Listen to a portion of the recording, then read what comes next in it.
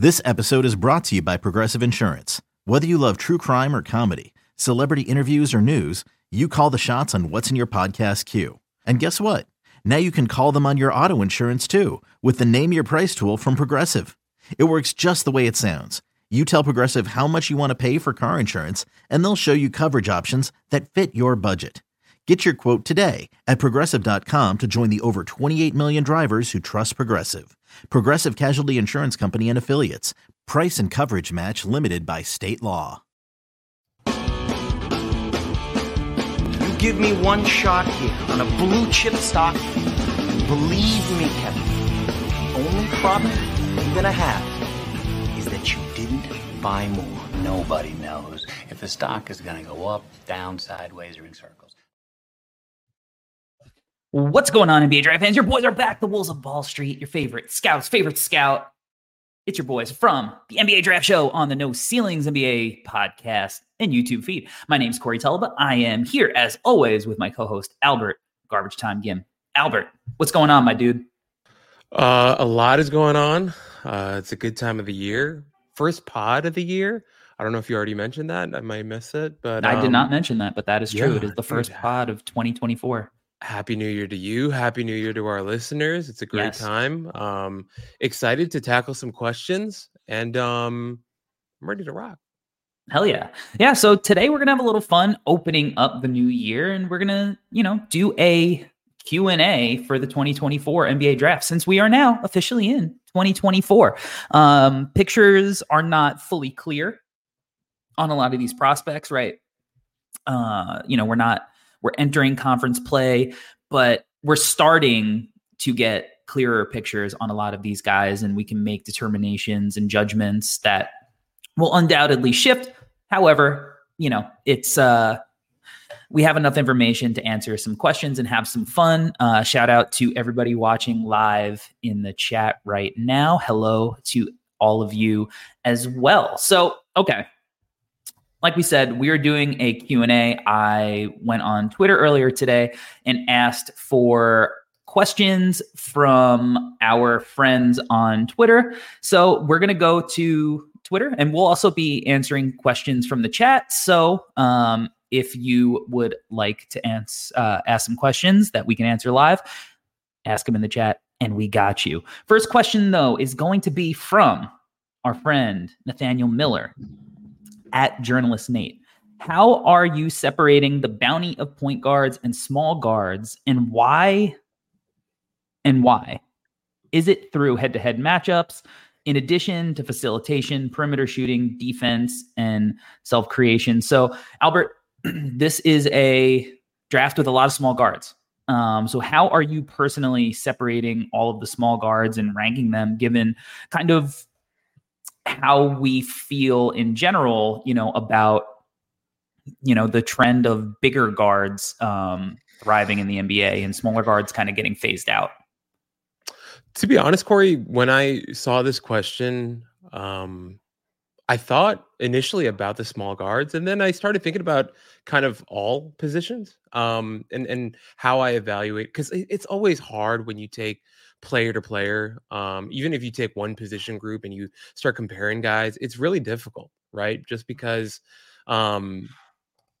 it's never, I feel like there are just so many different variables and factors that go into us inevitably, hard word to say, inevitably coming up with our big boards and draft lists or whatever. And we just submitted our latest boards this past weekend. And while I was doing it, it was really agonizing. And I think this is where I've landed, Corey. And recently we've talked about it, and I keep thinking about it. And this is something that you've talked about forever. Ultimately, it has to come down to projections, right? How do we view player X fitting in the NBA, on an NBA team, on an NBA roster, and then asking questions like, whose spot is this guy going to take?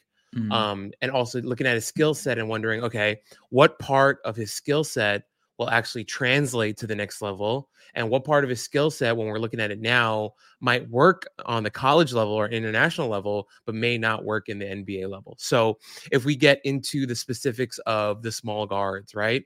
I have always said I'm not like the biggest fan of small guards, but ultimately small guards have a place in the NBA, right? And they're effective and they're important to winning basketball games. And so when I start differentiating them, I think I just go back to the same questions that I ask myself when I talk about any position group, right? Once again, whose spot can this guy take? And for him to take a specific spot, what skill set does he have? I think is how I end up differentiating. But even then, what I said is pretty general too. That isn't an exact science. And to be honest, for me, some of it is also like gut feeling. There's some guys that even if I look at them and I feel like they might have a better NBA career, sometimes you go with you have to look at the numbers, you have to look at performance, you have to look at performance against higher competition, but the list goes on. And I think specifically with the small guards this year, because we have so many of them, I think it really has to be, how many question marks do I have about this guy, what's his skill set, and whose spot is he taking? I think that's all true. I'm actually writing about this for No Ceilings NBA, about kind of the plethora of small guards in the draft. So I don't want to like go too deep because I don't want to spoil the piece that'll be coming out in a couple of weeks. But ultimately, like if you're a small guard, like is there any role versatility to you, right? Like do you have to be the point guard that has the ball in his hands, that is doing all of the creating? Or can you also move off the ball and play with guys who inevitably are going to have the ball more than you, especially as a rookie? Right. Are you going to be able to get on the floor by being able to play with those guys? Can you hold up defensively, right? Like we've seen how much like small guards get targeted, even in the regular season. You know, I think obviously less so, but it's still an issue at times. And then like, do you have like an outlier skill? Like Craig Porter Jr., right? Like smaller guard, older, so had those knocks on him, right? But he also had like this crazy outlier defensive skill that has kind of allowed him to step on the floor and provide value. And even playing with Darius Garland and Donovan Mitchell as a small guard, he's still able to get on the floor, obviously taking advantage now of some of the injuries and whatnot, but like he was able to contribute because he had these outlier skills that got him on the floor. And like, can you use that skill? Like, you know, Donovan Dent, I think, has an elite skill as a passer, right? And I like Donovan Dent a lot. Like he's on my board, but it's also like, does Donovan Dent's elite skill, is it so elite that it's going to get him on the floor? You know, like, and if he doesn't have some of the other skills, like, is his elite skill, like, is it going to get him on the floor? It's just straight up. I don't know, you know, like, going to the comments here on YouTube, Cosmo asks, is Jackson Shelstad too small or tall enough? And if he's tall enough, why isn't he ranked on most boards? You know, like I have Shelstad ranked, you know, on my board. I really like what I've seen recently. I also, you know, Albert and I and Rucker and Metcalf, we saw him at the Hoop Summit and we all loved him there too. But I think it's totally fair to ask, like, is he too small? Like he might be. Like his pull-up ability is really fun, really crazy.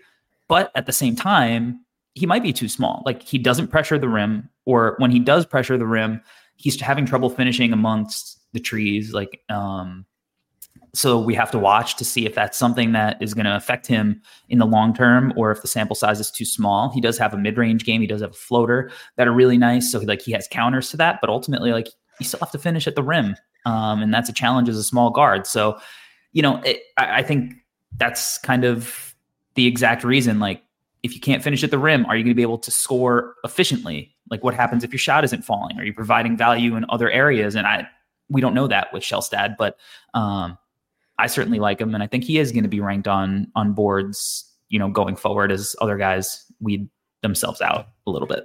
Yeah. No, Corey, I'm with you on Shelstad. But even like I say that I'm with you, and I still have him ranked 53rd on my board, right? Which is you know, that's a late first round pick. So I get it. I think, and this is hard. And Corey, I can't wait to read your piece, because if we start going down the list of names that we have in this class, in terms of small guards. It really is an extremely robust list. And I think the point that you made is important, right? What else do you offer besides, just having the ball in your hands, right? Can you offer versatility? And then also defensively is a big question too, right? Some guys are too small and some guys will get targeted, and we see that, right? And I don't say this as like some sort of death sentence against smaller guards, but like, okay, to give you an example, the Knicks played the Cavs in the first round last year in the playoffs, and guys like Darius Garland had a really hard time, right, against a really physical, tough, branded team like the New York Knicks. It was difficult for him, but at the same time, you can also argue that he might have had a better series if Donovan Mitchell didn't hog most of the ball, and Darius Garland had more of the ball and was making more decisions and was given more of the volume there. Things could have turned out differently for sure, but I think overall, Corey, the point that we're trying to make is, number one, it is a difficult proposition to try to break down these smaller guards, especially considering how robust this class is with them. But then also considering like how many spots are there in the NBA for these smaller guards. And if that number truly is, limited as we think it is, then you're really going to have to differentiate yourself. And to the point that you made about Donovan Dent, Corey, I think that, like, as you were talking about it, all I could think about was Sharif Cooper. Sharif Cooper was a guy that we loved coming out of his class, a guy who had an elite skill as a playmaker, and it just hasn't worked out for him yet. And whether it's Donovan Dent or Rob Dillingham or Tyler Kolek, like there's so many smaller guards in this class, and I think what they'll be able to offer outside of their elite skill set, I think, is the real question. Their secondary, tertiary, those skills, like those are the ones that they're all going to need to develop to really find a spot because of what we're talking about. For sure. All right, next question we're going to take from Twitter, and it is from our friend Logan Adams. How many freshmen do you have a first round grade on, and which first year college prospect has your opinion changed on the most? So I went and counted how many freshmen I personally have a first round grade on, and I counted eight freshmen. Compare that to last year's draft. There were 15 freshmen that ended up getting drafted in the first round. I will say I also have 7 freshmen aged, like international / alternate league alternate pathway prospects. Right. So I do have 15 total when you combine the freshmen with, the other pathways. And then to the second your question, Logan, on which first year college prospect has my opinion changed on the most. For me, it's Rob Dillingham. We did an episode on him last week on Dillingham and Reed and how much, we kind of love them. And I did not expect to say that about Rob. Like, I saw him live and in person last year. He was a chucker. Like, I thought he was so small, and like his frame was like, he was really weak when thinking about like the strength needed to compete at the NBA level. Like, I just didn't love his frame, and I just didn't think we were going to see the type of player, especially after the Global Jam with Kentucky, where he kind of looked similar to the guy who had been in the OTE and at Donda and all that. I just didn't think he was going to be able to play with the kind of nuance needed to kind of, really thrive at the next levels. And I think after the Global Jam, like, who knows what made the shift happen, but a shift happened. And I really think that, Rob has done an excellent job of becoming that nuanced player and honing in on, taking wild shots. He still does it from time to time. You want him to do it. He's a heat check guy. You don't want him to completely handcuff him and take him out of his own game. The fact that like he plays with that fearlessness and it brings a different variable to your offense. So like, that's why you recruit him. Right. But I just didn't see him being this effective, especially as a decision maker. That's the 30+% assist percentage, the turnover percentage is pretty low. Hopefully he turns it around. He had a rough December, but I've been really impressed with Rob overall, and I was not expecting that. Another day is here, and you're ready for it. What to wear? Check. Breakfast, lunch, and dinner? Check. Planning for what's next and how to save for it? That's where Bank of America can help. For your financial to-dos, Bank of America has experts ready to help get you closer to your goals. Get started at one of our local financial centers or 24/7 in our mobile banking app. Find a location near you at bankofamerica.com/talktous. What would you like the power to do? Mobile banking requires downloading the app and is only available for select devices. Message and data rates may apply. Bank of America N.A., member FDIC. So Corey, I did the same while you were talking. I counted in terms of just straight up college freshmen. I have 9 in my top 30. And then, I didn't count like the freshman adjacent, whatever guys, just straight up college freshman. The guy so I was going to say Dillingham, but since you already talked about him, I'll say the other guy is Kwame Evans Jr. Heading into the preseason, I actually had him top 10. I was just in love with his skill set, in love with the size. And, I wrote a piece about him, comparing him to Lamar Odom. Definitely put a lot of pressure on him with that one. But, he's played really well recently. So he started off top 10 for me. Then I watched him play a couple games. I was like, okay, he might be a 2-year guy. So I moved him in like the 40s and 50s range. Not because like I genuinely thought his skill set was, lower or anything. It's just I thought he'd be a 2-year guy. And then recently he's really been playing well. And Metcalf just put out a tweet just a little bit before our pod talking about his defense, and just watching him play recently has been awesome. He's been unbelievable. That game against USC was really good. Watching him play against Arizona, like he's playing better. And it's looking good. So I moved him back into my top 30. And so he's a guy that's really moved around a lot, but I'm really excited by, because he's gigantic. He's like 6'9", 6'10", but long arms.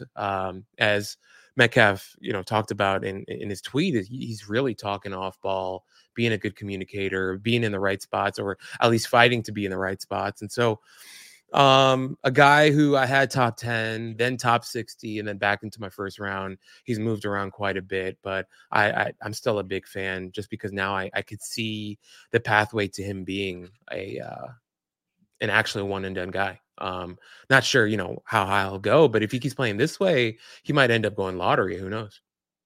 Yeah. I mean, in this draft, anything is on the table, right? Bingo. Literally anything. All right. Let's take a question from YouTube.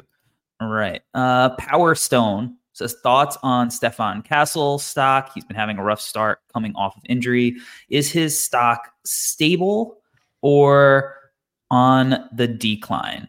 What do you think about the Stefan Castle stock? Because we saw Gavoni came out with a board today, and I believe Castle has fallen down to 17 on ESPN's board.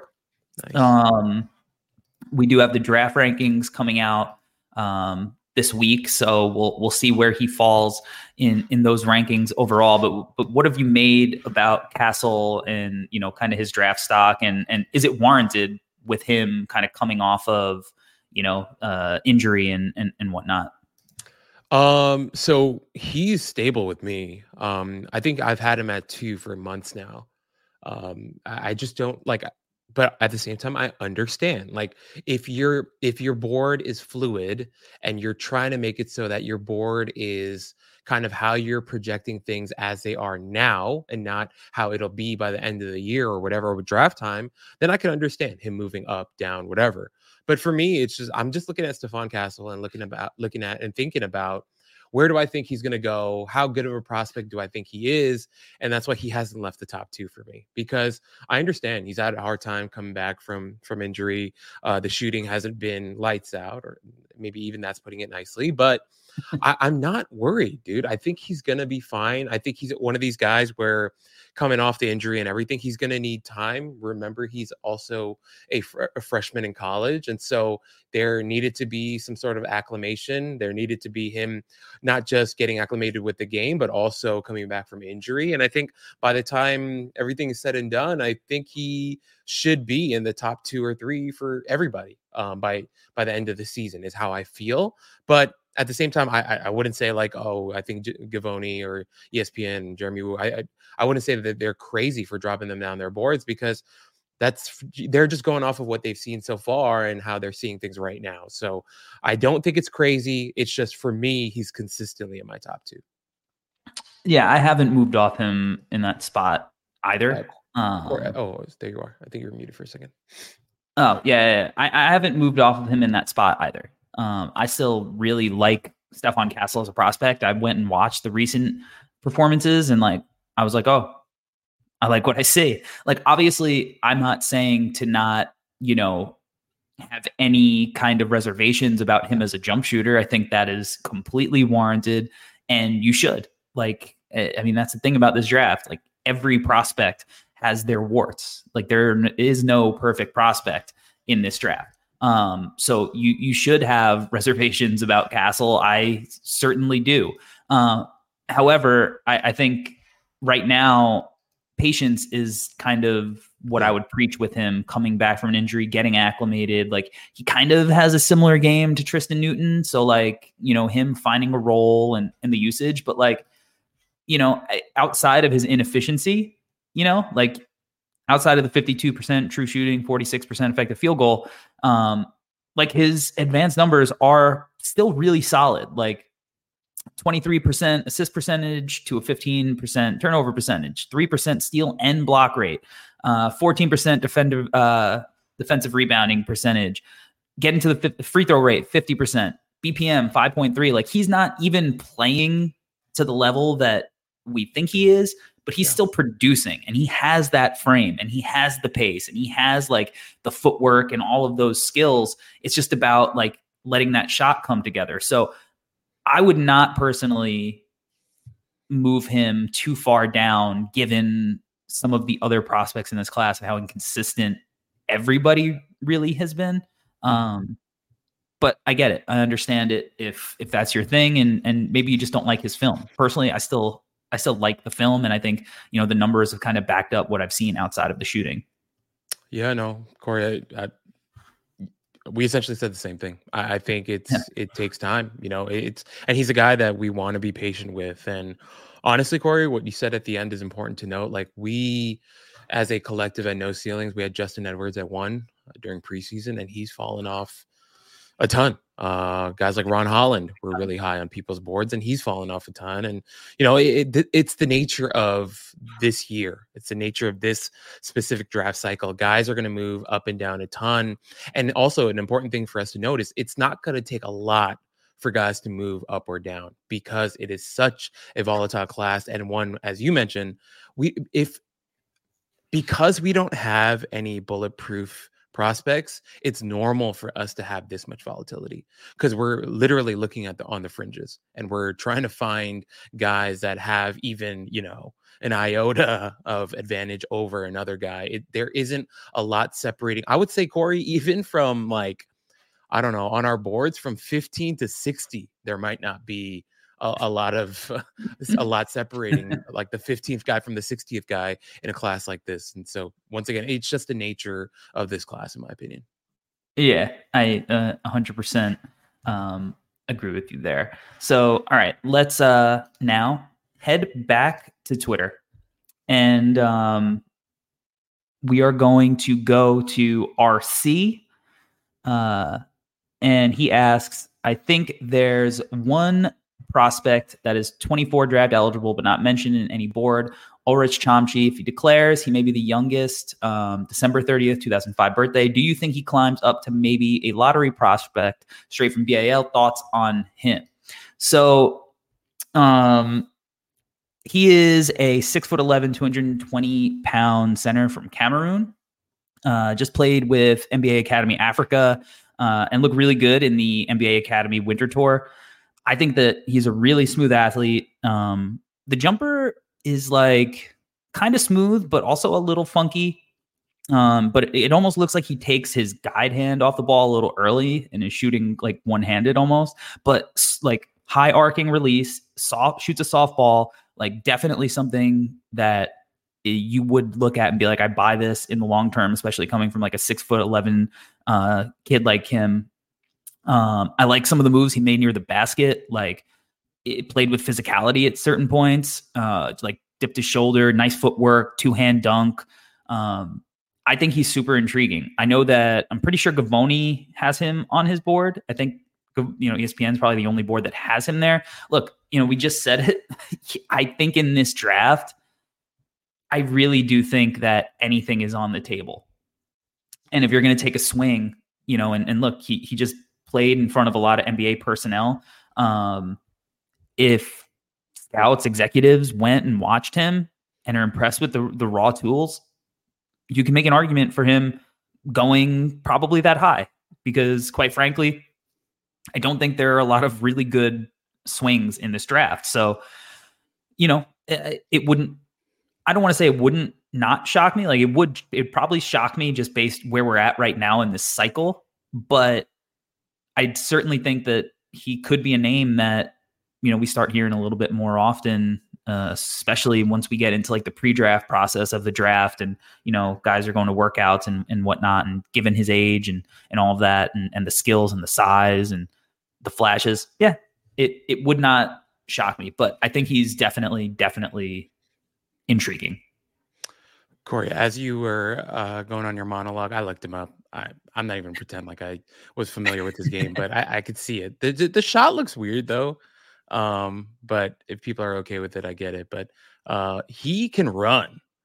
Like he can really, when he's running up the floor, it looks really damn fluid. So yeah, we'll see. That's all I'll input here. I'm not even going to pretend like I was up on his game. Yeah, he's, you could probably bang through some of that stuff pretty quickly if you're, really, really into that kind of thing. So, all right, let's go to the YouTube comments again. And Alexis R asks, who is the best prospect to help the Spurs? So Albert, I'll let you kick this off first. I'm going to say that I really hope, really hope is too strong.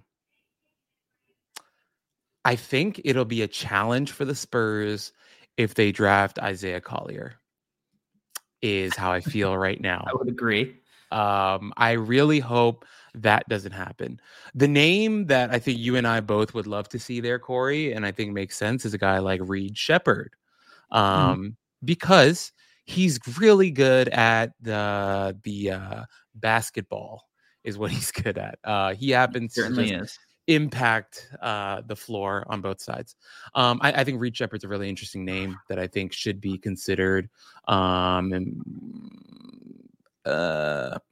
God. Well, now, the Spurs have 2 picks, right? As of right now, the Spurs have 2 picks given draft position, because they have the Raptors pick, right? So right now, on the day we're recording this, on January 2nd, 2024, they have the 2nd pick and the 7th pick.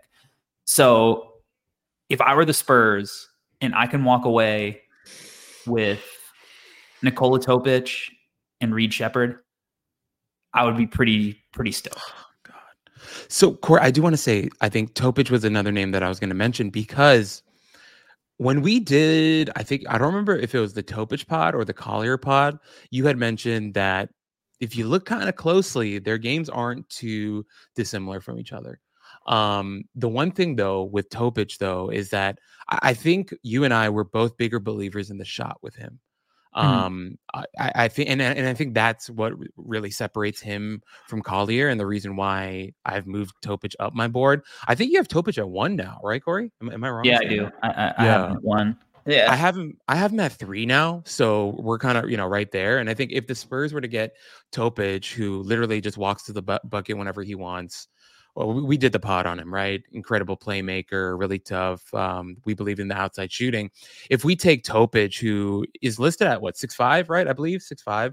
I think I've heard 6'6". I've heard 6'7". Even better. So if Topic, he's one of those long neck guys, though. Exactly. Oh yeah. So is my wife. If Topic is 6'5", 6'7", and you get Reed with his intellect and his game, who I don't really even care if he's 6'1", 6'3", doesn't matter. You add those 2 heady guards to play with Victor Wembanyama and the wings that they have, and I think they, maybe clean up a little bit some of the wing situation they've got. That becomes a really interesting, intriguing squad next season. Yeah, I would agree with that. I think the Spurs are going to have options, and I think that they should do whatever they can to maximize Victor Wembanyama.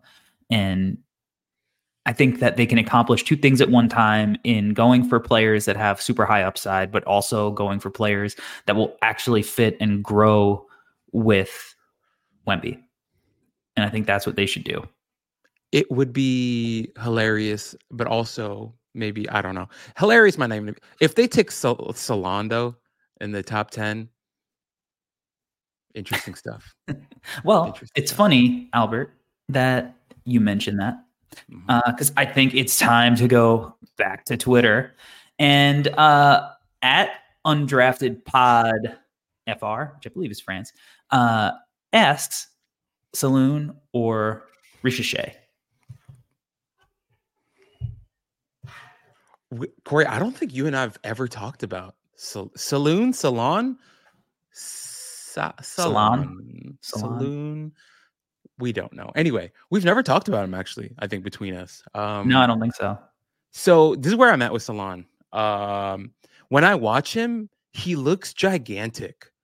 Like when you watch him on tape, he looks freaking huge. With his gigantic size, I really like the outside shot. I'm actually a big fan of the outside shot. I think he plays really, really hard. And I think he's really athletic. There is some stiffness to his game, and also a little bit in terms of like his processing, in my opinion, but he's huge and he jumps really high. And sometimes it's, I don't know, I'm a fan is the best way to put it, but also there are some question marks. I think it's fair to say. I definitely think so too. So my heart says Salon. Okay. My head says Ricochet. Now, we saw him at Hoop Summit drink, and we were like, or I know I was personally, I don't want to speak for everybody, because I was like, he's not for me. Like, don't have that dog in him. Like, I get it. Looks huge. I just thought he wasn't that good most of that week. He was not very good in the summer, and then he has been awesome so far during his basketball season.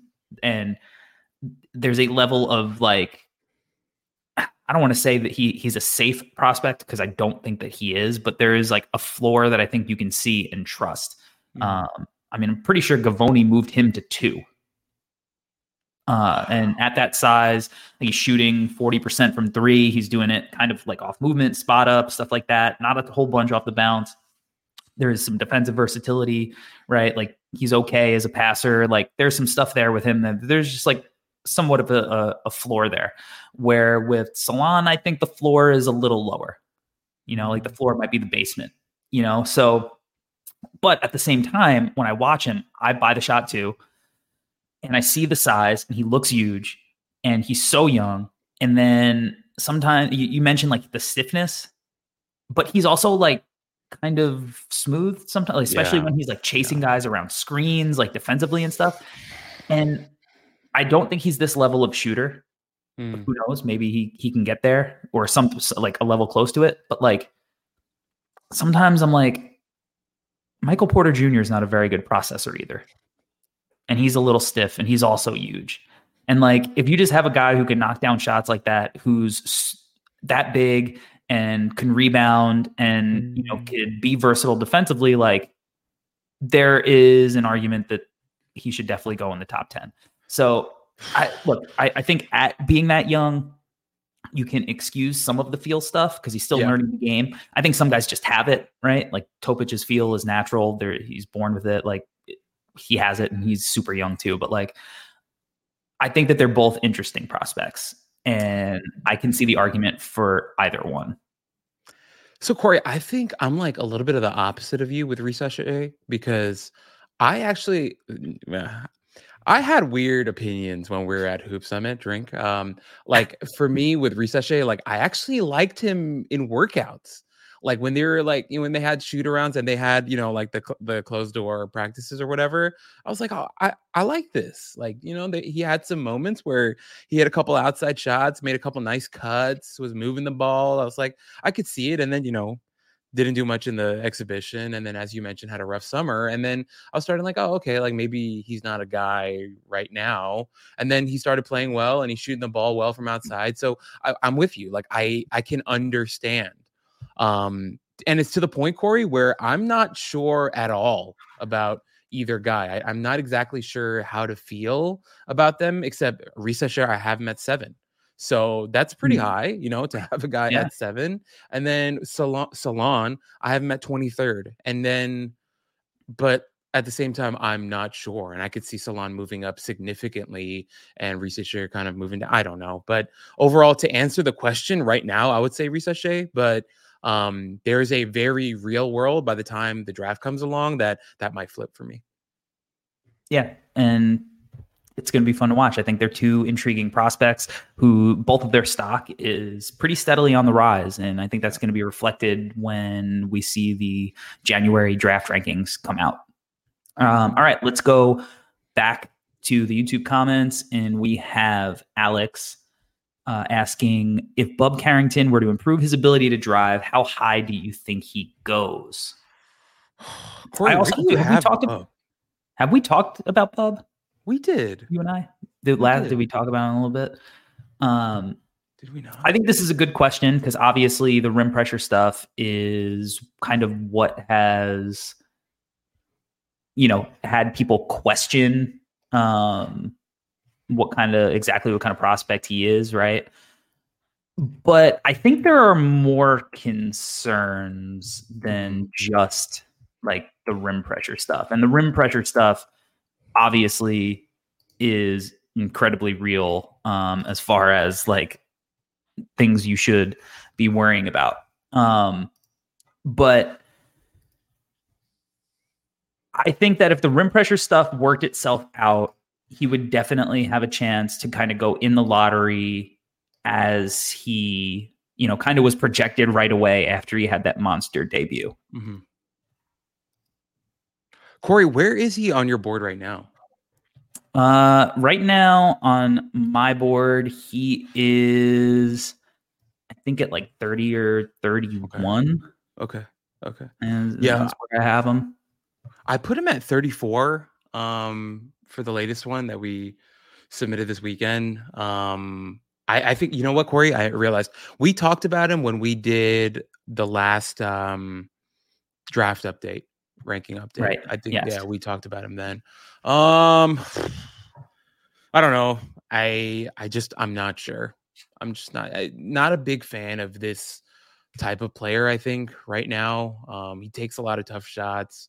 I mean, he can make them, to his credit, he can, but I don't know. I've dropped him quite a bit. Actually, no, I don't even know if I've dropped him. He might have actually gone up on my board if it's at 34, but interesting guy. I think he's another guy we have to continue to monitor, and he is definitely someone that'll move up and down a lot of boards in my opinion, because he can get super hot. We know that. We saw that in his debut. We saw it early on. He's a guy who could easily go on an absolute bender for 2-3 weeks and change a lot of minds, and then on the opposite end of the spectrum, after those 2-3 weeks, he might go a month of just really bad basketball. So I just think it's going to be wait and see for me. And that's why I think I'm probably going to keep him right here for maybe the rest of the year. I mean, depending on how things go, but this feels kind of like where I think he'll end up being, because I think there's going to be so much variance in his game, which is,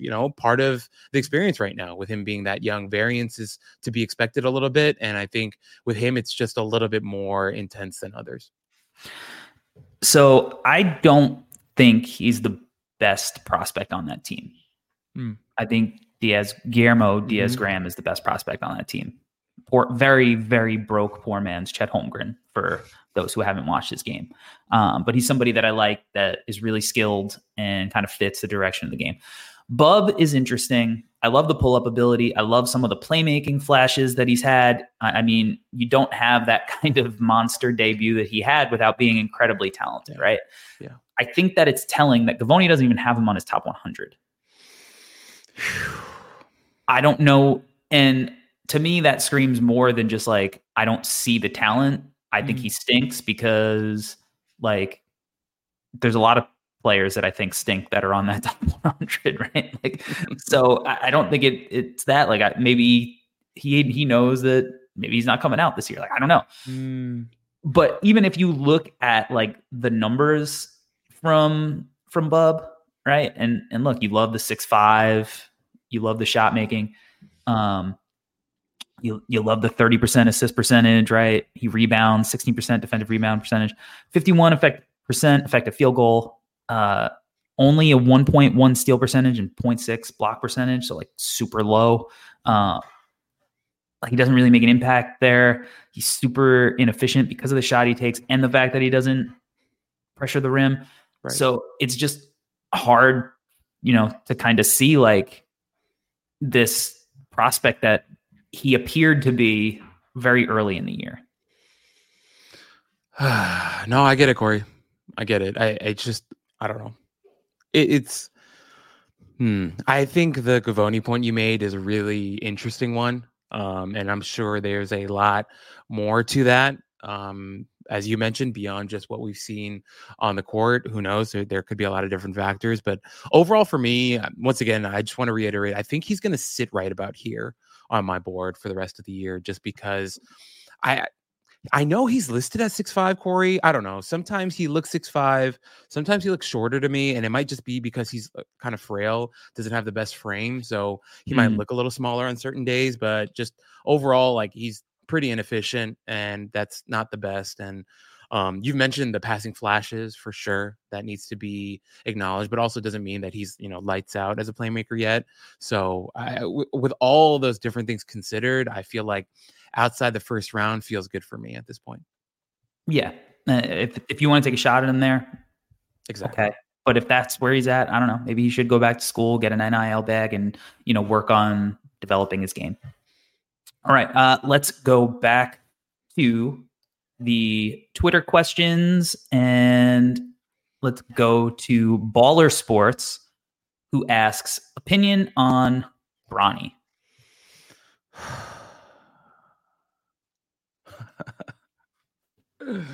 Oh, my opinion on Bronny. Well, first off, this USC team has been kind of rough to watch recently. Let's start there. Been watching USC recently, and that is not fun. It has not been a fun watch at all. My opinion on Bronny is I currently have him at, I have him at 37 on my board. And a part of me wonders if 37 is too high. Just because we'll see. I mean, he finally, I don't even want to say he had a decent game. Like, he had a game recently. Who's it against? Arizona State. Right? Was it Arizona State, Corey? Am I believe so. Yeah. Put up like 15 points, whatever. It's just so early, dude. And he's coming off of such a scary situation. To be that young and to have a heart attack is scary, dude. Like, you can sugarcoat it. You can look at it a million different ways, but to be that young and to be as fit as he is and to have a heart attack at that age is scary. And I think NBA teams will look at that and have that in mind 100%. That is a part of the game that is terrifying. His situation, I think, that's terrifying and hard to ignore. But in terms of his game itself, I think we've always been high on him as an elite athlete. Really strong defender, developing outside shooter, can move the ball, pass the ball. You've compared him to Jalen Suggs in the past, which I think is a really interesting comp for him.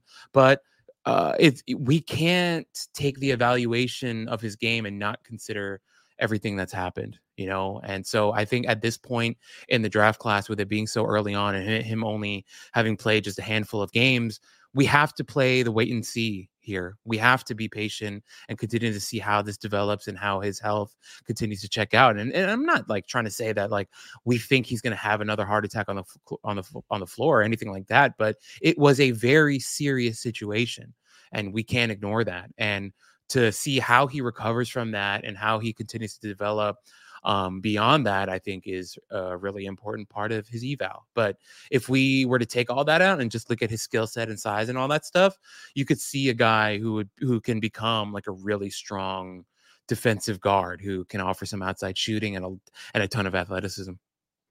Yeah, I'm let's say we take that out, the health stuff. he impressed me all week at Hoop Summit last year. Yeah. You know, like he looks as strong in person as he does on TV, right? He looks like somebody just took LeBron and just squished them a little bit like a cartoon and made him shorter. Like that's what he looks like physically. I thought his athleticism really, really popped in person. And we saw that immediately with that chase down block, right? Yeah. When he has a runway or a little bit of space to like really get some momentum, he can explode. Like he is a super, super athletic guy. I don't think that athleticism translates as much in tight spaces yet. And I think that's something he has to learn and get better with. I really believe in the shot. I think that especially as a spot up shooter, like he's going to be a guy that you can trust to make shots and play off of other guys. And, you know, considering, like you mentioned, the Jalen Suggs type of role that he could possibly play, like I think being able to play off other guys and knock down shots is going to be a super important skill that he needs. And I think he has that. I like that he just had a big game. So things are trending, you know, in the right spot as he's getting more comfortable. Right. I love his feel. I don't think he is some kind of primary initiator or anything like that, but he's definitely a guy that can, you know, make the right pass. He'll make the one more. He'll keep the ball swinging. He has good court vision. He gets rid of it quickly. He plays 0.5. Like he definitely fits what teams want.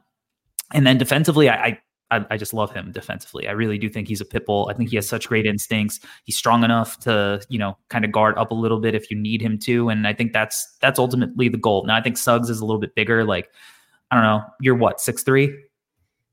Me, I'm 6'2". Yeah. 6'2", and Bronny was what? Shorter, a little shorter than you? It's about an inch and a half shorter than me, to be honest. Yeah, right. So he's probably 6'1", right? 6 like, foot, yeah. Yeah. So, you know, Suggs is taller and whatnot. And I think that matters. But ultimately, if he could just be a really, really grimy point of attack defender who can, you know, make the right decision on the, you know, when he gets the ball swung to him, whether that's shooting or attacking in a line drive, keeping the game simple. And then maybe potentially being able to knock down shots off the bounce or, you know, with a screen and whatnot. I think that's something that's a valuable player. And in this draft, it would not shock me at all if a team spent a first round pick on him. Yeah. You know, and I don't know if that mean, you know, if they would have hopes of LeBron coming in free agency because they took, you know, him in the draft. I'm certain that if a team does that, that's, you know, in the back of their mind, whether or not that would be the reason, or if Bronny is just, you know, the kind of talent in this draft that you could maybe feel safe with from a skill perspective. You know, it wouldn't shock me, but yeah, I like Bronny as a prospect, and you know I hope that he has a clean bill of health for the rest of the year, and you know he continues to get better. Corey, I think when you watch him play, it just feels like he's LeBron's son, and I mean that in the best way. Like imagine LeBron James was your dad with his wealth of basketball IQ and knowledge and experience, the things that LeBron could teach you growing up. And who knows, like from everything we've seen and what we've heard, he seems like an incredible dad who probably had like great conversations with his sons about basketball. And I feel like you see that when he plays. Everything that you said about his processing, that 0.5 basketball that he can play, I think a lot of that has to come from him being LeBron James's son, you know, and he has that freak athleticism to him as well. And as you mentioned, Corey, it is something that he's got to work on in terms of like, you know, in tight spaces with burst and stuff like that. But I think he can really be an effective guard. So Dirty Dancer just wrote like, so maybe like a GP3 or something. I think that's an interesting name, right? That's a name to think of if he continues to grow. To be honest, like me in shoes, I am 6'3", so maybe he is like 6'1", 6'2". And so if he's wearing LeBron's as his shoes, he'll probably get to 6'4". Who knows, right? But I think he's got decent enough size and he may continue to grow. And if he ends up at, who knows, like 6'3", 6'4", maybe he can even become like a Marcus Smart type. Who knows, right? Like he has such acumen and ability on the defensive side of the ball, and what he's going to offer as a floor spacer and a terror in transition. It's easy to get excited about this type of player. Now, once again, I don't think either one of us, I know neither one of us are trying to claim that we think he'll ever be like a number one option or a star of a team. But I think there's more than enough juice there for him to be a really effective NBA guard. Yeah, I 100% agree with you. All right, let's go back to the YouTube comments. And R2 asks, what should the Washington Wizards do with a top 3 pick? Loaded question for a franchise like the Wizards, Albert. Loaded question, but also, Corey, like I'm looking at like the top 6 guys on my draft, on my big board. Yeah. I think they couldn't go wrong taking any of these guys. So just to like rattle off my top 6, I have Sarr at 1, Stephon Castle 2, Topic 3, Jacoby Walter 4, Cody Williams 5, Reed Shepherd 6. In my opinion, if the Wizards got a top 3 pick and took any of those guys, I'd be totally fine with it. Is how I feel as of now, just because why not? You know, even like there's nobody on that roster that would block any of these guys from seeing the floor, in my opinion. Like even with Koulibaly, like I take Koulibaly and I could see him playing next to all of these guys. So there's nothing stopping you from taking any of those top 6 names and them being plugged in and playing on that team and being effective, in my opinion, is how I feel. What do you think the biggest like need is for the Washington Wizards in that roster? Like, I think how many keepers do you think? How many keepers do you think that they have? Where you're like, this guy, I actually think like is going to be a part of what this team is doing, you know, for an extended run here. Okay, let's see. Corey, I'll rattle off these names. Okay. So on their active roster right now, they got Bilal Koulibaly, keep. Johnny Davis, holy shit, question mark. Jared Butler, okay. Tyus Jones, Patrick Baldwin Jr., Denny Avdia, Ryan Rollins, Jordan Poole, Jules Bernard, Anthony Gill, Landry Shamet, Daniel Gafford, Corey Kispert, Kyle Kuzma, Mike Muscala, DeLon Wright, Danilo Gallinari, Eugene Omoruyi. I would say, Corey, like I would hang on to 4 to 5 guys on that roster. I think that number's probably right. Bilal, obviously, I think that's the guy right now. If you had to pick, that's who they are building around, right? Yep. I still really, really like Corey Kispert. I think he is a very, very good pro. And I think, you know, as Bilal is growing, I think he's the type of guy that you want on your roster spacing the floor for any prospect. Mm-hmm. So I'd probably add him to that list. But again, given if somebody wanted to make some kind of crazy Godfather offer, I wouldn't hesitate like I would with Bilal. I really like Ryan Rollins. I'm not putting him on my like keeper list, right? Right. Johnny Davis, question mark, not ready to give up on him. Same. But also given what we've seen and the making a murderer style documentary that needs to be done on his jump shot, who knows? With him, probably a no, but not ready to give up on him. Hopefully he gets his groove back. I like Denny. Probably the same kind of situation and bucket that I would put Kispert in, even though I would value Kispert more. Mm-hmm. So I agree. I think that's 4. Now, I look at Bilal, Denny, Kispert, all kind of in the wing category. Yeah. So I would say that their biggest needs are probably like a lead guard or some kind of big man / defensive anchor. Yeah. Now they have the 3rd pick, right? The question is, what should the Wizards do with the top 3 pick? For me, Topic is the number 1 guy on my board. I would love to see him on that team, running the show, leading the break, getting out in transition, you know, getting open looks for Kispert and, you know, Koulibaly, just diming up guys and getting Koulibaly, you know, open cuts and open spot ups and whatnot. Great positional size. I still believe in Castle for a lot of the same reasons. But again, I totally understand if at this point of the draft cycle, the very, very beginning of 2024, people are cooling on that idea in the top 6 or in the top 3. I can make an argument And I personally would have no hesitation at this point taking Reed Sheppard there. I would have no hesitation taking Sheppard at pick 3 for Washington. And I know that sounds outlandish, right? Because you're like, you're going to take Reed Sheppard 3rd overall? What about Ron Holland? Wow. You know, what about Modest Buzelis? I get it.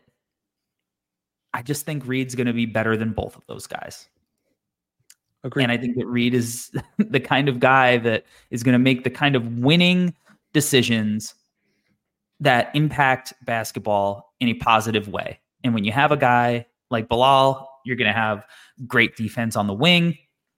I want like Bilal to be in a good winning environment. I don't want more guys like Ron Holland who are going to take Jordan Poole kind of shots that are just terrible off the bounce shots, right? Make really bad, very poor decisions. Like I don't need that on my roster.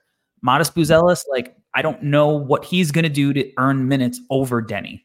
I don't know what he's going to do to earn minutes over Kuzma if they were to keep him. What are they going to, what's he going to do to earn minutes over Bilal, over Corey Kiss? I just don't know. I think Reed would immediately be like the best backcourt prospect on that team. Offer shooting, really smart play, probably a little more self-creation than we think. Right. I don't care. I'm ready to get flamed. I would take Reed Sheppard that high. No, agreed, Corey. There's no problem. Like, as I mentioned, any of those 6 guys for me, Reed Sheppard is one of those 6 guys. So yeah, I'm with you. And he'd be awesome. But also, Corey, what you said about Topic, really important to emphasize. Also, I would say Alexander Sarr. Like if you're the Wizards and you're in a position to take Sarr, absolutely you should take Sarr. Sarr is going to be really freaking good. And I'm at a point where I kind of refuse to take him out of number 1 is kind of where I'm at right now, just because the size, skill, dog, everything combined. I'm just kind of like, I have a lot of trouble seeing him not panning out in the NBA. And I don't mean that I think he's going to be a superstar. I just think he can be a really effective starting center and offer you even more than what we've seen so far. I see the NBL as, him. When I look at guys in the NBL, I just can't help but think of LaMelo. And so that's how I want to continue to see Alexander Sarr. And what I mean by that is I think whatever difficulties he might experience in the NBL, this is not his final form. I think he's only going to get better from here. And to be as big as he is, to have that type of skill set, I'd be really, really hard pressed not taking him in the top 3. So if the Wizards end up with him, even with Daniel Gafford on their roster, who cares? You need multiple centers anyway. Look at the Knicks. We lost Mitchell Robinson. Hartenstein comes in. It's unbelievable as a starter. So it's good to have multiple centers. Yeah, depth is always pretty good. And I mean, the potential defense and the building blocks of a defense with Sarr and Coulibaly terrifying is really intriguing. Like the switchability, right? Like the defensive event creation of those 2 guys, the length, the fluidity. I think that would be a really intriguing kind of, forward big combo to kind of start a rebuild with. And I think Sarr is the kind of talent who has shown like really intriguing flashes and fluidity and whatnot in a professional league that you can make a case is probably one of the reasons that Washington took Coulibaly last year. Right. There's probably some parallels in the decision making there. So I think, Sarr is probably he's probably the only big in the discussion. And like you said, like they have Daniel Gafford, but can't hurt to have, big man depth. And it also, can't hurt to have a trade asset like Daniel Gafford, who you can potentially move for other pieces. I mean, if there's one thing, I think the Wizards do have pieces. I think Kyle Kuzma will fetch something. Jordan Poole, big contract. I don't know. Some team could probably get desperate and talk themselves into like the championship version of Poole. But not a great contract to have ultimately at this point, right? And probably not the guy you want being the number 1 option on your rebuild. Definitely flashes of like swaggy P type stuff from him is not my favorite thing in the world, but Yeah. So ultimately, I think ideally, if the Wizards can walk away with like a Topic or a Sar, I think that would be kind of like killing two birds with one stone and getting like good basketball players, but also with the highest ceiling. Yeah. Regardless, Corey, I think it's, it's pretty telling that we went up and down the roster and we found about 5 or 6 guys that we'd be pretty comfortable keeping. And so if that's the state of your franchise, then you should be pretty open to any of the top guys in the top 3. Yeah, 100%. I agree completely. Let's now go back to the Twitter questions. And we are going to go to Algren on Twitter /X. And we are going to answer the question, how many NBL prospects will be drafted? And then who do you think have his best shot? Who do I think has the best shot of succeeding? Or who do you think has the best shot? I don't know. But let's answer the question, how many NBL prospects will be drafted? I did a little, pre-show research. And these were the names that I came away with that I think are going to be in the discussion. I think Sar. Mm-hmm. I think AJ Johnson. Mm-hmm. Bobby Klintman. Mm-hmm. Alex Toohey. Mm-hmm. Trenton Flowers. Huck Party. Yes. And Rubes Stavicius from the Breakers, who has been playing well recently. I think those would be the 7 guys that are in consideration. So out of those 7 guys with an over-under set at, let's say, 6.5, do you have the over or the under there? I have the under. Where I'm at, Corey, I think 5 of them get drafted is how I feel. Okay. I really like a player like Flowers. Maybe really like is a stretch. I think he's the type of guy that could go undrafted and still make his way onto an NBA roster, or at least, summer league, training camp invite, blah, blah, blah.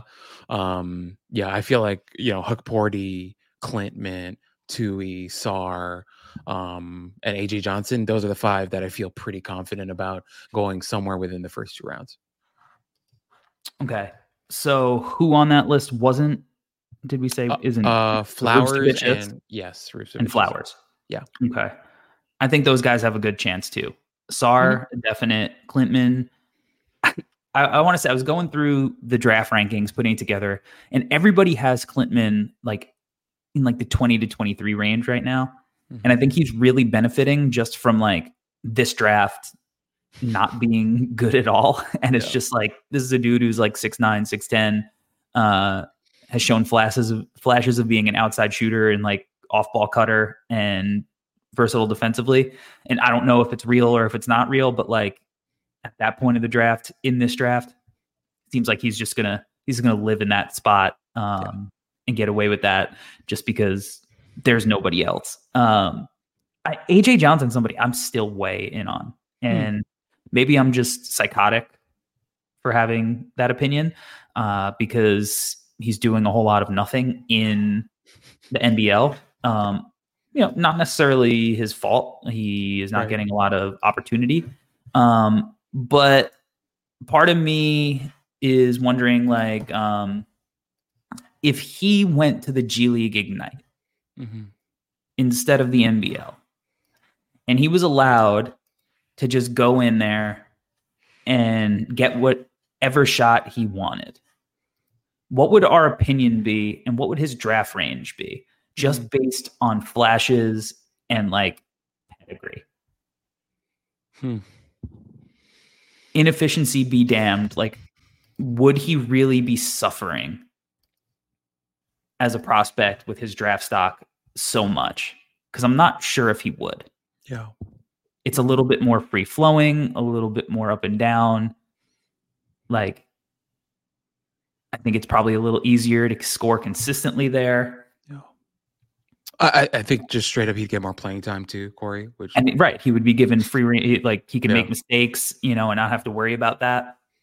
Because every time I watch him in the NBL, I'm like, if I'm gonna take like a swing in the first round, like I'm still willing to swing on AJ Johnson with a top 20 pick. Agreed.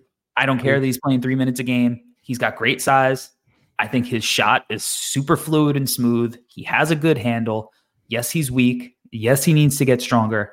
That's fine. He's 18, 19 years old, whatever he is, like he's going to. And I saw him in person, and he was on the court with Rob Dillingham and DJ Wagner and Justin Edwards and Stephen Castle and Marco Jackson and a whole bunch of other prospects that I'm forgetting. And he was the best player on the floor. And it wasn't even like a question at that time. Now it was like an all-star game or whatever, but like he was not gunning like a lot of the players were. He wasn't chucking. He was still getting everything in the flow of an offense. He was cooking dudes. I think he's got some playmaking stuff like in his bag and decision making, which I think is, kind of improving in the NBL. Like, I don't know. I think he had a weird high school experience, having played with multiple high school. He went to Donda. Then that whole thing happened when Kanye did, the whole thing. So I'm still in on AJ Johnson. And if I'm going to swing, I'll still swing on AJ. Yeah. No, Corey, I'm right there with you. I have him top 20. I have him exactly 20th. And I think he's going to kill in workouts. Yeah. Great size to him. Got some wiggle to him. Not like the greatest athlete, but who cares? He's got good bones. But not a bad one. Yeah, exactly. Not a bad one. But he's got a good foundation. I loved what you said about his game, and I agree with all that. So yeah, Tui's a guy that I've always been high on. I just feel like he's going to find a role in the NBA. It's not too complicated. I'm not claiming he's going to be a star or anything, but he has an NBA skill set with an NBA size frame. So I'm totally fine with Tui. I still have Tui in my top 25. Obviously, I'm probably the only one, but it's okay. I'm fine with that. I just see an NBA role for him and an NBA roster spot from one day. Clintman, same thing. I actually have Tui 24, Clintman 25. So they're back to back right there. I think they're pretty neck and neck, although Tui is younger. And then, Hook Porty has been interesting to watch as well, and a guy that I think deserves to get drafted. So my once again, my answer is under. I think 5 feels about right, but I could see Flowers also getting drafted as well. Yeah, 100%. All right, let's see. Let's go back to the YouTube comments, and we will go to Daniel Mortensen. Who would you draft to fit around Paulo and Franz and Suggs in Orlando? And the Magic currently today have the 22nd pick. Okay, I'll rattle off the roster for us, Corey. The Magic have Anthony Black, Jonathan Isaac, Caleb Houston, Paolo Banchero, Jalen Suggs, Chuma Okeke, Joe Ingles, Kevon Harris, Trevlin Queen, Jett Howard, the God, just kidding. Gary Harris, Markelle Fultz, Mo Wagner, Franz Wagner, Admiral Schofield, Wendell Carter Jr., Goga Bitadze, Cole Anthony.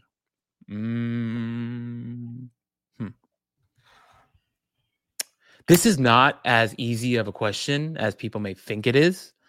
But my initial answer, Corey, is I would feel good about adding more shooting and a center. Now, I know that Bitadze has played decent for them recently. I'm still not in love with Bitadze. I think I still think his game is really rough around the edges, and he still makes really weird decisions as a basketball player. But I also want to acknowledge that he has played pretty well for them in recent weeks, especially with Wendell Carter being out for them.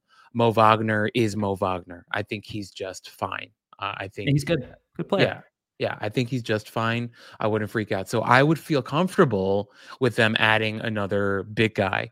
I said shooting, but I also believe Jett Howard is the answer to that question. I'm the only person maybe on planet Earth that feels this way, but I think Jett Howard is eventually going to become a really good NBA player, and I'm ready to die on that hill.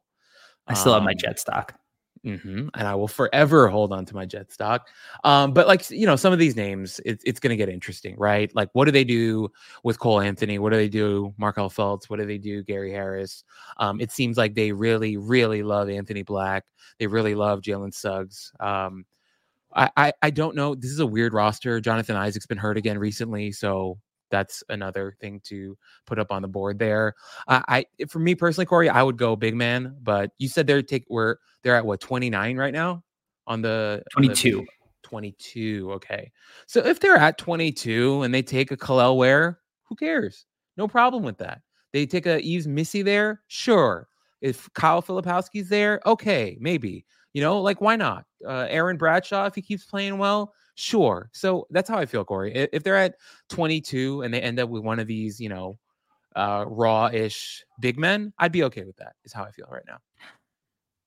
So I think if they take a big man, they have to take one that could space the floor a little bit. Mm-hmm. Because is that weird for you? I just think I think they need shooting, like no matter where it's coming from. Yeah. Like they need guys who are not only shooting it, but like shooting it at volume. Jet potentially, accomplishes that as he develops. I believe in Franz as a guy who can shoot the ball sometimes, but he has yet to, become a consistent distant shooter. Same with Paulo. Cole, he can shoot, but we'll see if he's a long-term piece. I think he's been really good for them in like a 6-man role.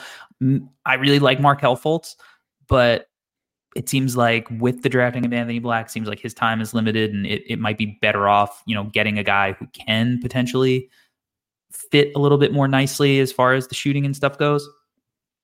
So if they're going to go big, I think they got to go somebody who could shoot a little bit, and I don't know who that is in that range. I guess you could say Ware can theoretically shoot, but I want a guy who can do more than theoretically shoot it. If Filipowski drops a little bit. Yeah, but I don't think he's going to in this draft. Okay. I don't think he's going to. I agree with that. And he's another guy that's theoretically shooting it. That is true. I never think it's going in when he shoots. Which is weird because I'm always thinking it's going in when he shoots. Because I think his shot is beautiful and it just doesn't go in as much as I think it should. Again, I like Guillermo Diaz-Graham from Pittsburgh. I could see that being an interesting swing as far as bigs go. PJ Hall would be nice. PJ Hall, I would really, really like, because I think PJ Hall can really, really shoot it. And I think that people don't realize how good PJ Hall has been this year on both sides of the ball in just about every aspect. He's been, arguably the best player in college basketball this year, arguably. Not saying that definitively, but I think that's what they would need if they were going in the big man direction. I still think they need shooting from the wing. Now they went and they tried accomplishing that with Jet. Again, I think they'll do that, but they also need more shooters. Like they can't rely solely on Jet as like an outside shooting threat from the wings. So some guys in that range that I think, could be interesting right now. And I'm not fully on board yet. Jackson Robinson from BYU. I like Jackson Robinson. I think he is kind of smooth in the pick and roll, really good shooter, versatile shooter. I think he has, it's either 10 or like slightly less than 10 half-court rim attempts this season. So he just puts zero pressure on the rim, and I don't fully love that. Now we're talking about shooting, but I also want guys who can finish at the rim. If I with a pick in that top 20, a name that I feel like I'm probably on an island with at this point, but I think potentially is going to heat up at a certain point is Nick Clifford from Colorado State. Now he's shooting the ball really, really well so far this year. We'll see if it sustains, because in his previous 3 years in Colorado, he hasn't been like, a beacon of consistency as a shooter. However, he's a guy 6'6", really great length, versatile, can handle the ball, can pass the ball, can shoot the ball, can defend. Like some of the possessions on Trey Alexander in the Creighton game are like, gobbled them up. Like Trey really struggled to score in that game. So I think he would be kind of interesting. LOL in the YouTube comments says Milan Momcilovic, similar, I think, to Jackson Robinson, with just absolutely does not pressure the rim even one iota, but I think his shot is so smooth, and I like him, and I wouldn't fault them for taking a shot. Tristan Da Silva could be a guy they look at for sure. So, I think they'll they'll have some options, but imagine PJ Hall there, Albert. Corey, I moved PJ Hall to 12 on my board, and I feel amazing about it. He's so damn good, and he's been so. Look at that. But on defense too, with his rim protection shit, I'm just like, what are we talking about? Is this guy just the best player ever? I love him so much, and his jumper, Corey, might just be perfect. It's unbelievable considering his size too. But really quickly, Corey, you mentioned Nick Clifford. I pulled up his stats here. He's shooting just under 53% from three on 2.6 attempts per game and 89.3% from the free throw line, which that's what we call good. That's pretty good. Pretty damn good. Let's see if it sustains. Let's not get ahead of ourselves. It's it's January 2nd right now. But I think that he's just a guy from the wing who's like super. This is what NBA teams value and the kind of guys that get on the floor. He's got a great frame, really, really great length, like super smooth. I just have, I'm a sucker for smooth basketball players who make really smart decisions and could do a bunch of things on the floor. Sue me. But Corey, I'll say this. Excuse me. They end up with PJ Hall on this roster. The types of things that they can do is terrifying. Just absolutely terrifying. Mm-hmm. He can play off of Paolo and Franz and just be the most skilled, fun, shooting, everything versatile 3-4-5 in the league. Like, they would be just unbelievable. So I hope PJ Hall ends up there as one of his potential options. That'd be unbelievably fun. Yeah. Similarly, an older guy that I think would be helpful for them on the wing, Dalton Connect. If he were to be available there, I think he would be a viable option for the Magic and somebody that could, be a pretty seamless fit for them as well, and who has good size and is a good, NBA athlete. So he's definitely somebody I would look towards. And then let's do one more question, and we will take it from Brian Taylor. And Brian Taylor asks, as I pull up the Twitter to the screen, he asks, who is the biggest fool's gold in the draft right now? Welcome to the Player Haters Ball. I know, Corey, I think I know your answer. I don't want to be like I'm hating. God, but you do, Corey. You do. Okay, let me give my answer first. God, people are gonna hate me for this. It's okay. It's okay. I have this guy. I think everyone else has him like top 5, top 10, and I have him at 15th on my board, which some people may not like, but I'm ready to live with. For me, and I don't even mean this to say that I think he's going to be a bad player. I just don't think he's as good as people think he is, and it's to the point where I have an older guy. I think I'm going to move him. Okay, so let me just explain. The guy for me is Donovan Clingan. Okay. I'm lower on Clingan than others are. I think he's just fine. Obviously, he's a gigantic human being. I understand that, but I want to see him be healthy for a long time and continue to be productive. And I want to see how his game develops. I think he moves well, but I also don't think he moves well, if that makes sense. Is how I feel about Donovan Clingan, and to the point where I'm thinking about moving Zach Edey above him is kind of how I feel. And people will say I'm crazy, and I'm okay with that. I'm totally okay with that because I understand that could be a hot take for some people. It's Albert, I think the pendulum's swinging on that. Okay, good. I'm really glad.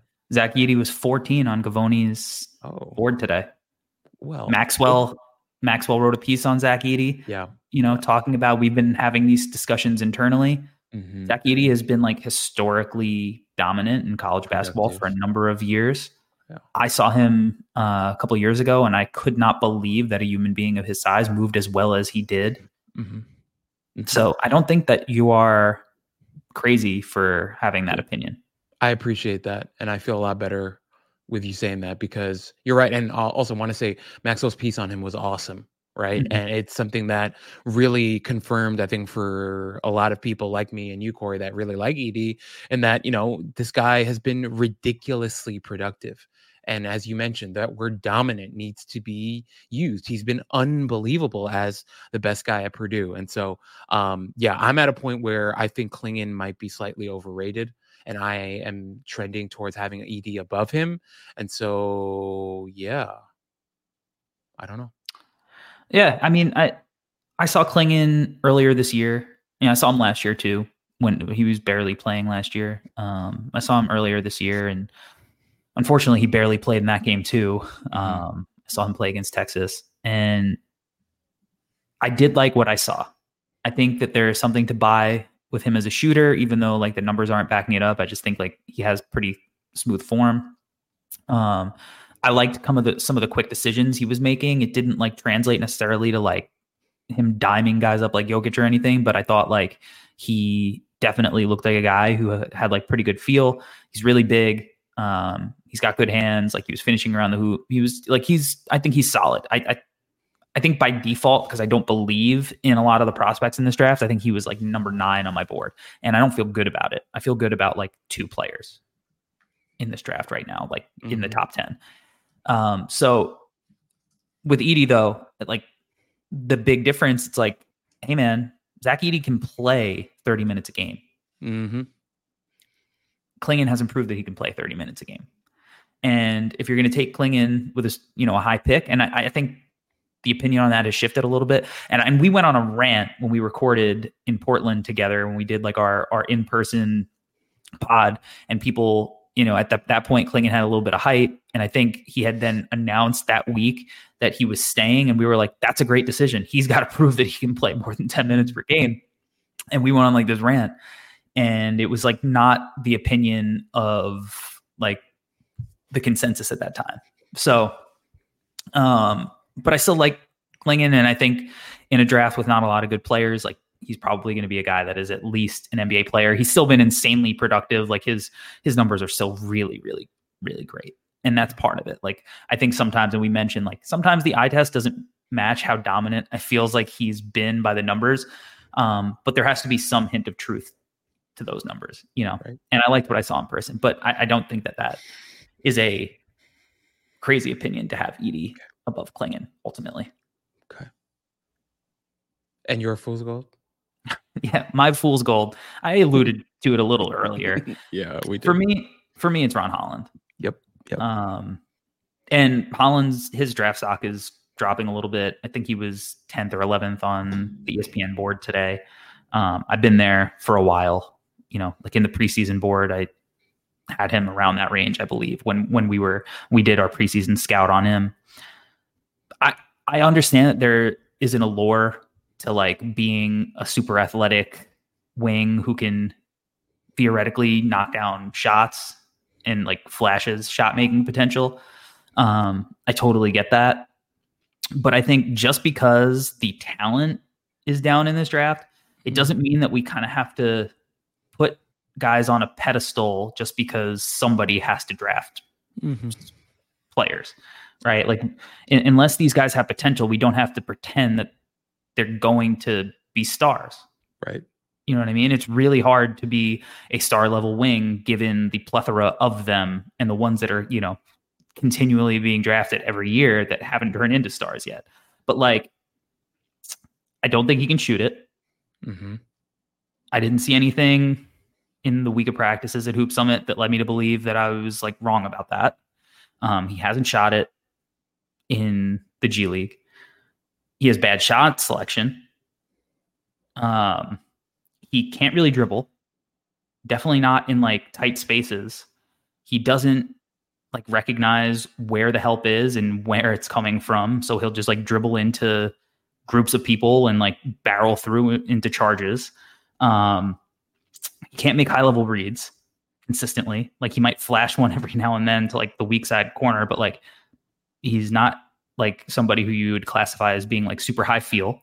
I think his defense is a little overrated. He definitely generates like a ton of steals and blocks, and I think that is important for sure. And I think I do think he's a good rebounder. Like he attacks the defensive glass.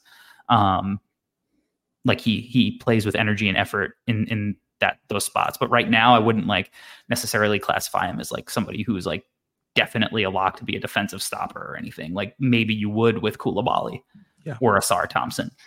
He's probably smaller than his listed height. Like I don't think he's 6'8".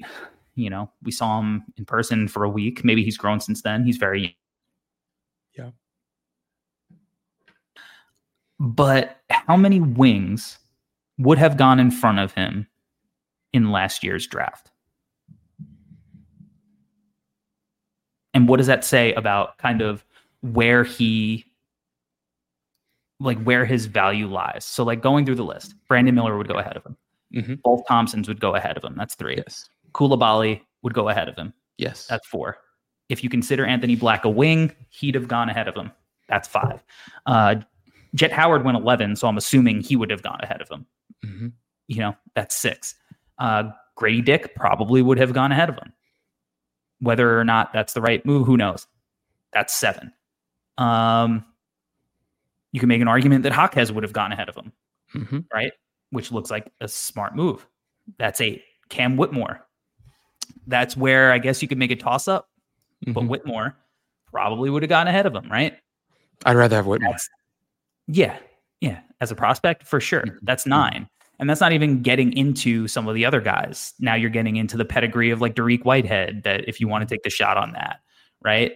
Sensabaugh, Leonard Miller. You know, there are a lot of young wings that are also worthy of a swing at that point. So you're looking at like, maybe he was the 10th best wing in like last year's draft. Yeah. It's like, we don't have to necessarily pretend like he's a top 5 pick. Like, I think that'll be bad for him if he ends up going in the top 5, because I don't think that's where he's at. And it doesn't mean he's going to be a bad player. I just think that he's not going to deliver the value that I think fans are going to want from a selection at that point. And I could be totally wrong. And maybe I am, but like, I haven't really loved what I've seen. And I don't want to kill a kid who's, 18, 19 years old, because I like that he plays, with intensity and fire. And there are certainly flashes and all of that for sure. I just feel like the direction of the league is moving towards guys who play with high feel and can shoot the ball and have a ton of skill. And I think he needs a lot of refinement. And again, like we mentioned earlier, like is a team like Detroit, would they be better with the high potential of Ron Holland next year? Would that make them a better team that's going to win games? Or would you rather have a Reed Shepherd? I would rather have Reed. Yeah. And I don't want to keep going back to Reed, but in case you missed it, I posted freshman BPM historically dating back to 2008. And currently Reed is 3rd on that list behind Zion, and I believe Anthony Davis was the other one, maybe. So Reed's really, really, really, really good. But like, there are a bunch of guys that I think would help a young, bad rebuilding team a lot more than Ron Holland would. And I'm struggling to find like the rebuilding situation where I think Holland would be like a good fit. Like, I just don't know where. I don't know where that would be. Like, I'm not really seeing it in the top 10. I'm just not. Yeah. No, Corey, I think everything that you said may sound harsh, but I think is painfully accurate. And I moved Holland down to 11 on my board. I know you have him lower. I could see him continuing to fall. And he was a guy that I loved. Like, I really, really liked watching him at Hoop Summit, a guy that I was really excited about. I thought that he was going to continue to improve as a shooter. I just loved the energy that he played with, and you highlighted all that. And yet still there are real questions with his game. And when I looked at him and I thought about, regardless of this class, or actually, sorry, no, it can't be regardless of this class. It's like taking him in the top 5, even though this is a weak draft class, feels wrong. Like, actually feels wrong for both ends. I think feels wrong for him and feels wrong for whatever team might take him in the top 5. I just don't feel like that is the best situation for him to grow as an NBA player. I think if you put the pressure of him being a top 5 guy on him, I just don't think that works. And I think puts him in a really dangerous position, in my opinion. So I'm with you, dude. I think that's a great answer. And I think we have two guys that have a lot of work to do. Is I think where we're at. Yeah, for sure. And again, like maybe the G League situation just wasn't the situation he needed to, where he has free. He's not. Maybe he's a guy who that much freedom to explore the studio space is not what he needed, and maybe he needed a more structured situation like he would get in college to kind of have to reel it in, and you would see that then like accentuate his strengths much more than we're seeing now, where he can kind of go and do whatever he wants and make those mistakes, right?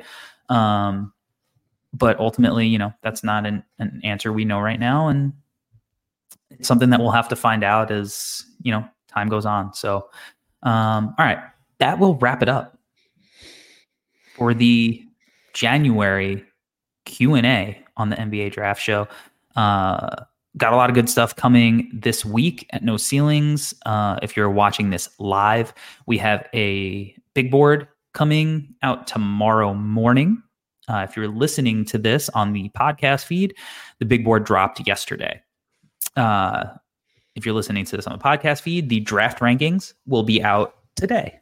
If you are watching this on YouTube, those will be out on Thursday. So we have a lot of rankings, the No Ceilings team, and then the general consensus of the mainstream draft community on. And I think it's going to give us a good insight on where prospects are out entering, into the actual new year. So with that said, everybody, thank you for participating in the chat and asking all your questions. Thank you to everybody following along on Twitter, giving us all those questions. This was a lot of fun. I'm sorry if we didn't get to your question.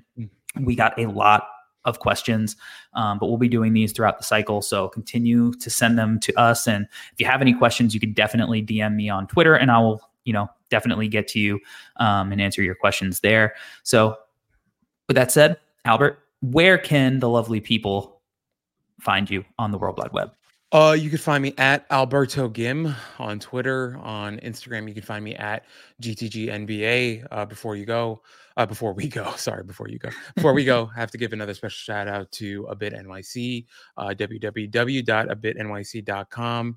Kevin Park is dressing me now for these pods, which is pretty dope. Also sounds like I'm a child saying that he's dressing me, but you understand what I'm saying here. Styling me. That sounds better. But this hoodie here is from A Bit NYC. So it's this cool little enamel pin thing here with the logo there. If you want to check out any of that stuff, check out the website, www.abitnyc.com. Appreciate it. Yeah, that is quality stuff. You got the embroidery there, not just a screen print. That's tough. Yes, sir. That is very tough. All right. You can find me at Corey Tulliva. You can find all of our written work at NoCeilingsNBA.com. It is completely free, so make sure to check that out. You can also subscribe to No Ceilings Plus if you feel like supporting us monetarily, and you get bonus content and behind the scenes Discord, private Discord that we have. So we got a lot of good stuff happening there. And we got the Tylers back in tandem returning this week. Congratulations to the conductor of Chaos, Tyler Rucker, on having his first child. Super excited about that and bringing another, team dad to No Ceilings. So with that said, we will be back next week. As always, thanks everybody for rocking with us. Stay safe out there. Welcome to 2024. It's going to be lit. We out. Peace. Peace.